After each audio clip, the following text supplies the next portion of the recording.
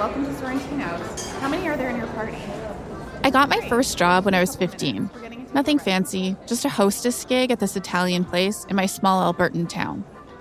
People came in to eat, and it was my job to greet them, get them to their table. Okay, your table's ready. Please follow me.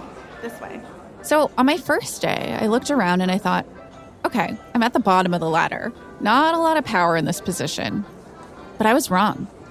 I figured out pretty quickly that choosing where to seat people is actually a big deal in the restaurant world. It was my decision where to put the regulars who were known for racking up big checks and leaving great tips. And the way that I organized tables determined who'd be able to go home early and who'd be hanging around until closing, watching their tables, sipping on water.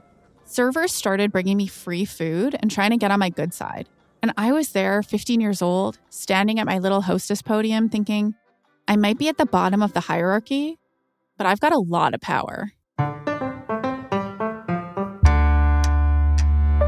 This is For the Love of Work, an original podcast about the employee experience made possible by Rogers. I'm Dr. Sonia Kang.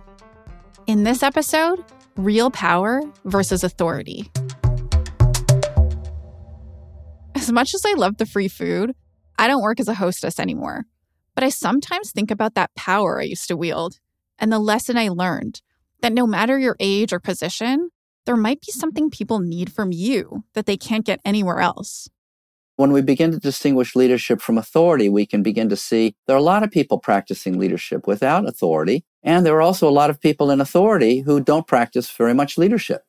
Right. I didn't have any authority, but I was practicing some leadership by organizing that dining room. Now, that was Ron Heifetz, the director of Harvard Center for Public Leadership.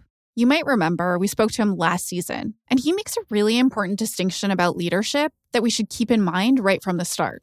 It's an activity that you do when you see problems that aren't being addressed properly in the organization and for which the organization needs new capacity, where it needs to change how it's relating to its external community, where it needs to change how it's relating to its own employees, for example.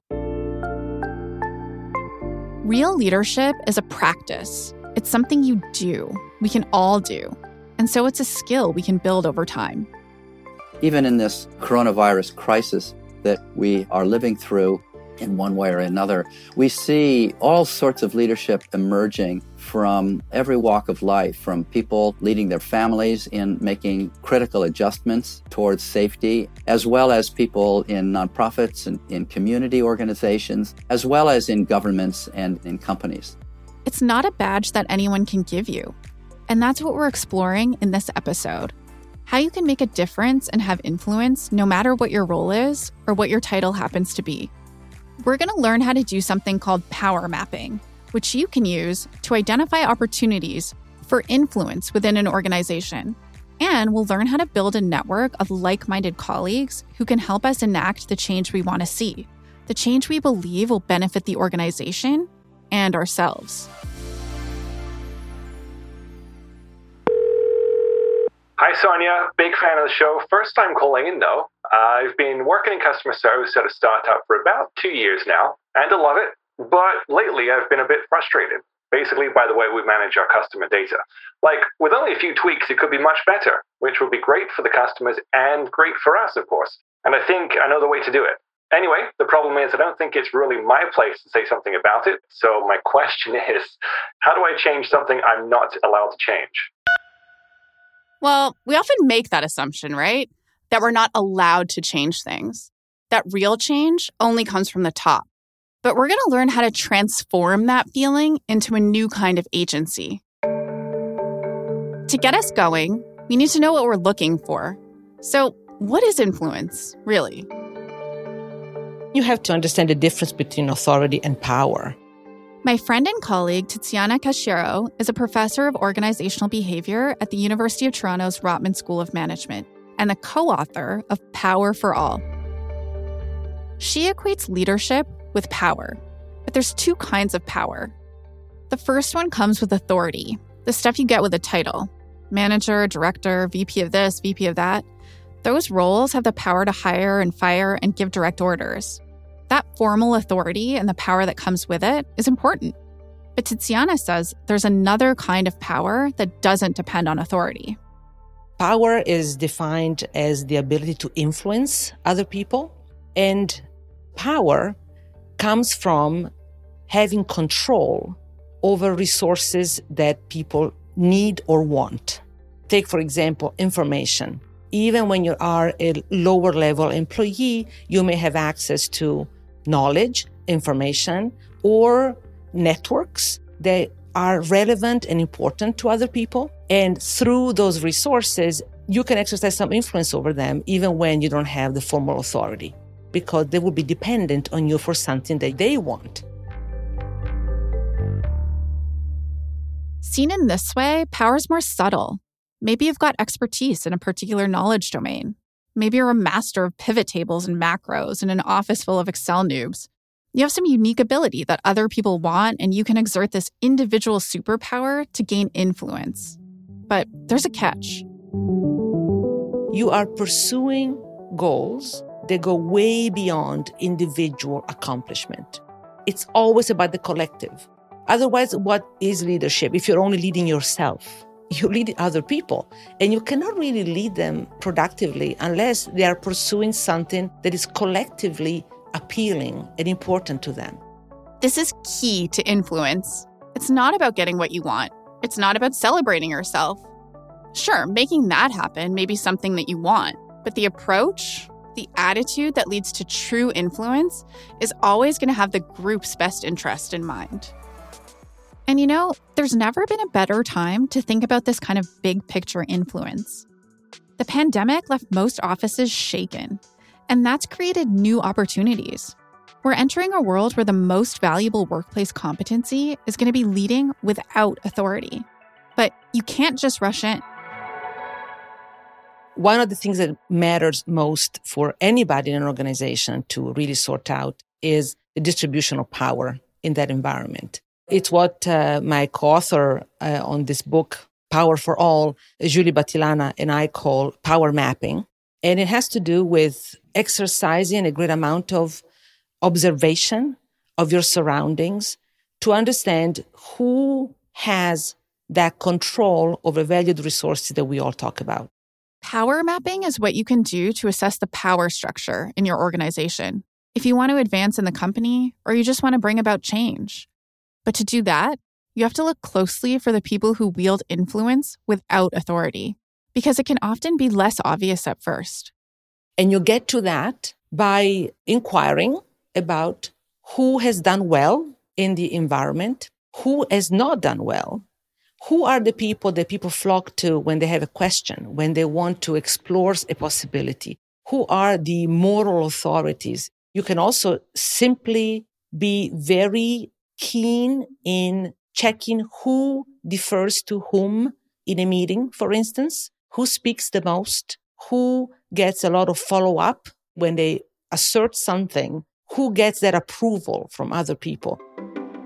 Identify the people, but also learn where and what kinds of work are publicly recognized and rewarded at your company, like writing opportunities, whether they're blogs or announcements, running internal promotions, or demoing your team's work at a company-wide event. But remember, you can't lead alone. Whether you're a junior manager who wants to create new ways of doing things, or a middle manager looking to influence decision-making, you have to convince others that those changes are good for them too. Tiziana says finding these potential allies and inviting them into some sort of coalition is the way forward. And after you do your research, it can also help to consider your own power status within the environment. The natural powers you have based on your job description or role, and then the existing level of informal power that comes from people because they respect you, because they've known you a long time, because they have a good relationship with you. Once we have that power map, we can begin to claim our own measure of influence, regardless of job title. What we need to know next is how all this can play out in the real world. Turns out, incredible change is possible when ordinary people start claiming their power.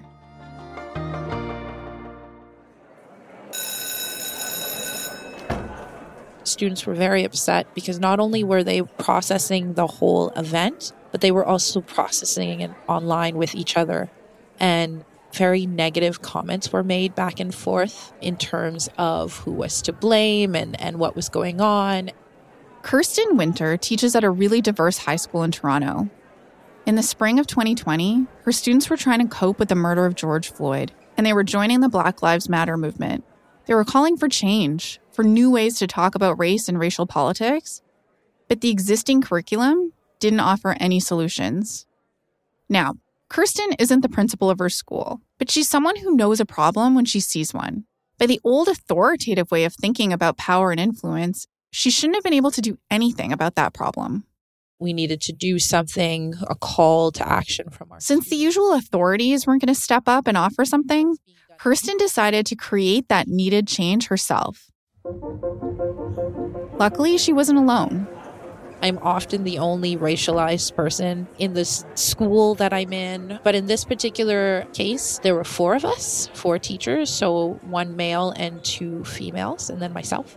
The first thing that we did was we drafted a memorandum and we sent that to our school administrators, and it was a demand. The demand was this: address the very real need of students by developing a Black Studies curriculum to channel their fears, anger, and concerns into learning. Not an easy thing asking for that kind of power when you don't have the authority, don't have that job title. It takes guts and hope. Because really, 4 teachers within a massive education system can easily get overlooked.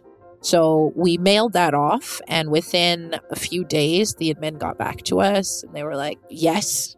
I think because of the climate, there was a lot of the climate. By the end of August of 2020, they had what is now called the Deconstructing Anti-Black Racism in the Canadian and North American Context course. It's a grade 12 university credit course that combines history, psychology, anthropology, and Black studies. Turned out that convincing the school board to let them create a course at their one school was fairly easy once they stood up and asked for it. But Kirsten's group ran into bigger problems when they tried rolling out the course to other schools. It was an emotional process. Along the way, some people warned Kirsten that she wasn't following the usual process for these things. On my own, I would have been scared or kind of shied away, but because we were together and we knew that we were doing it with the right intentions and that we weren't doing anything inherently wrong, regardless of whether we were following process and protocol or not, we just continued ahead. The perseverance paid off when another school picked it up, then 5 more. Then the local news started telling their story. Kirsten's inbox was full of emails from people who wanted to know more. By the summer of 2021, the course was adopted by 43 schools across Ontario. Kirsten and her small group of teachers had discovered that they could spark massive change on their own. They already had everything they needed to influence the system. It redefined my idea of what a leader is. A leader is someone who sees something that's wrong, says it doesn't have to be this way, and then goes on to change or make it better. She did exactly what Tiziana suggested. She made a map of the power structure in her organization, figured out that the students had the power to make demands that were deeply important to them at the time, and that she could band together with a group of her coworkers to make that change happen.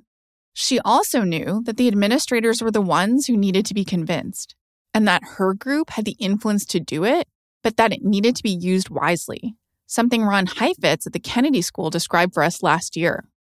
So the artistry of leadership then has a lot to do with the framing of the issue that you're going to raise, the sequencing of the issue. How much do you challenge people, how quickly, over time, the pacing of it, breaking it into smaller pieces, and also the who. Who do you talk to first, and who should you talk to second and third and fourth in order to begin to socialize the people around you to embrace this, whatever perspective you represent, and to work that perspective without having an allergic reaction and then spitting it out and maybe also damaging your own credibility or job in the process. So we need to get out of the headspace where we think about workplaces as hierarchies of authority and shift to thinking about them as networks of influence. Once we reframe things like that, We can strategize about how to insert ourselves into that network. We can step up and create change. And we also know that influence really takes off when it's focused on larger communal values instead of selfish pursuits. The final piece of the puzzle is figuring out how to build the relationships that all of this depends on. How do you create a broader network of influence that grows out of the group's authentic needs? If you don't ever want to get promoted or you don't ever want to become a manager, no matter what your workplace is like, you're probably going to want to change it in the future. Lara Hogan has held senior roles at Kickstarter and Etsy. I also work with a lot of people who know that they want to enact some kind of change within their organization, but they just can't seem to get folks to listen or care about it. And they find themselves stuck, like obviously this issue is so important. Why doesn't everybody else care about it too? Or why is everybody nodding and agreeing, but then doing nothing? Her solution is to focus less on convincing people and instead figure out how to help them expand their power and influence. It can seem counterintuitive, but by doing it, all boats rise with the tide, including yours. So here are the 3 skills she suggests: mentorship, coaching, and sponsorship. Mentorship is sharing your advice, sharing your perspective, sharing what you've seen work and not work, suggesting some things that this person can try. Mentorship is teaching people things. Mentorship helps people get unblocked. Mentorship helps people get unstuck. But where the growth happens comes from sponsorship and other skills like coaching.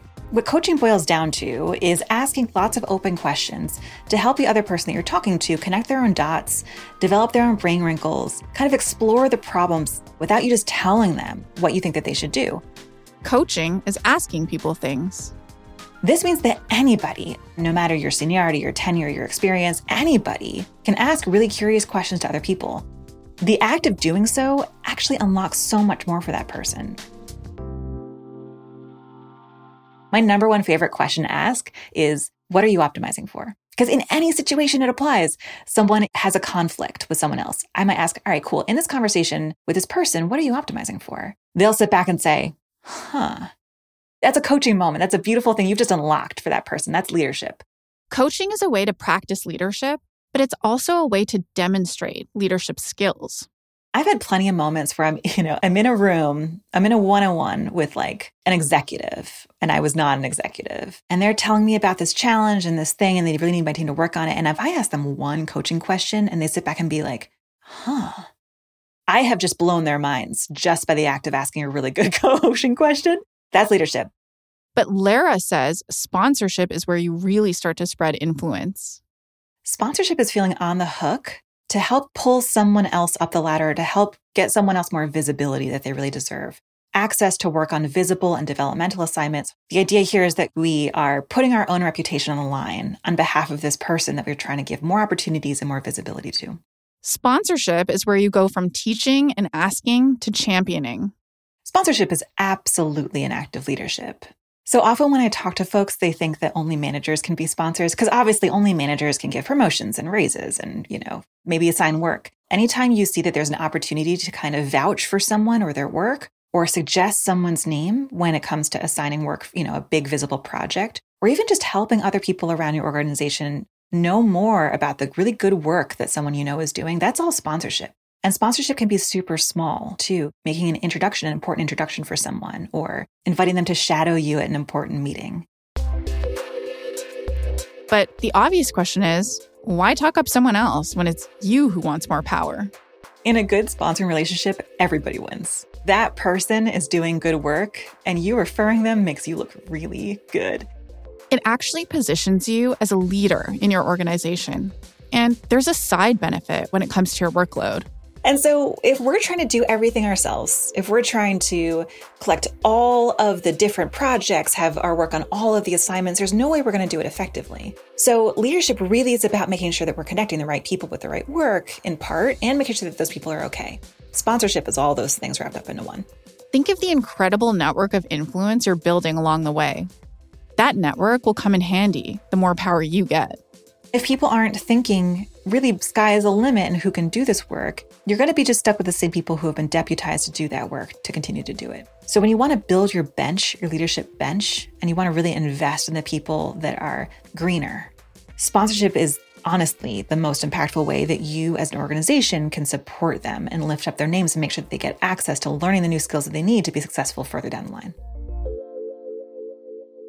This goes back to what Tiziana Cashero meant when she talked about leading for and with other people, all of you moving toward a collective goal. But let's get specific. How do you make sponsorship work? We start by choosing someone who needs it. I recommend thinking about the list of people you can sponsor in terms of who has less power or privilege than you do. Maybe they're newer to the company. Maybe they're a member of a minoritized group. Just start to think about all of the different ways that the people within your organization might have less implicit power or privilege or explicit power or privilege. And that's a pretty good starting place. Yeah. People from traditionally underrepresented groups don't always get the sponsorship they need. But when they do, it makes a huge difference. There's all of these incredible studies about how members of minoritized communities get so much further in their careers, have more opportunities, get more compensation, just so many different things, get more access to stretch assignments when they have a sponsor. The data's there. It's our job to make sure that we're doing the work. Next, we're designing that alliance. It can be formal with quarterly check-ins or something more casual. And while you're figuring out the nature of your relationship, you're also going to figure out how the person you're sponsoring actually wants to grow. One of the pitfalls we want to avoid is sponsoring someone for something that they don't want to do, that they've got no interest in doing. Public speaking comes to mind. A lot of people are terrified of public speaking. So number one, get to know the ways in which they want to grow. And in that same conversation, start to get a better understanding of the work that they've been doing so you can vouch for it. What have they been working on? What have the results been? What has been the, positive impact to the business? All that stuff. And then collaborate with them. Come up with a way to word connecting the person with the opportunity that works for the both of you. So as an example, let's say you want to send their manager feedback. Write yourself a draft fake email to their manager and send it to the person that you're sponsoring to make sure it feels right. And then save that for yourself some way. That way you can just copy and paste it anytime you've seen something this person's doing that is incredible and impactful, and you want to make sure that their manager knows about it. Finally, we need to make sure we're actually showing up for this person. It's so easy for this kind of work to kind of fall by the wayside. Everybody's different. Everybody likes to be held accountable differently. For me, calendar reminders are really useful in my day-to-day work life. What's amazing about sponsorship is that it's all about long-term growth. You're planting seeds, and the people you've helped are going to pay it forward. That's real power. Before you know it, you've helped to shape not just one project or one company policy. You've helped to shape the ethos, the culture of the whole company. This is the biggest way that people who do not have explicit power or authority can enact the change that they want to see. If you don't have complete control over the thing that you want to change, influence is it. Influence is your path forward to enacting that change. Real influence, real power, doesn't come from a position or a title. It's claimed every day by people who see that something needs to change and that they can make that change happen. It might be something about the workplace culture, it might be a policy, it might be something concrete, like a project strategy. But there are opportunities to influence your organization everywhere. Make that power map. Discover what matters to your team. You can mark out areas of expertise. You can lift others up. In that way, leadership, power, influence, whatever you call it, is a team effort. It's all about genuinely caring about the success of others.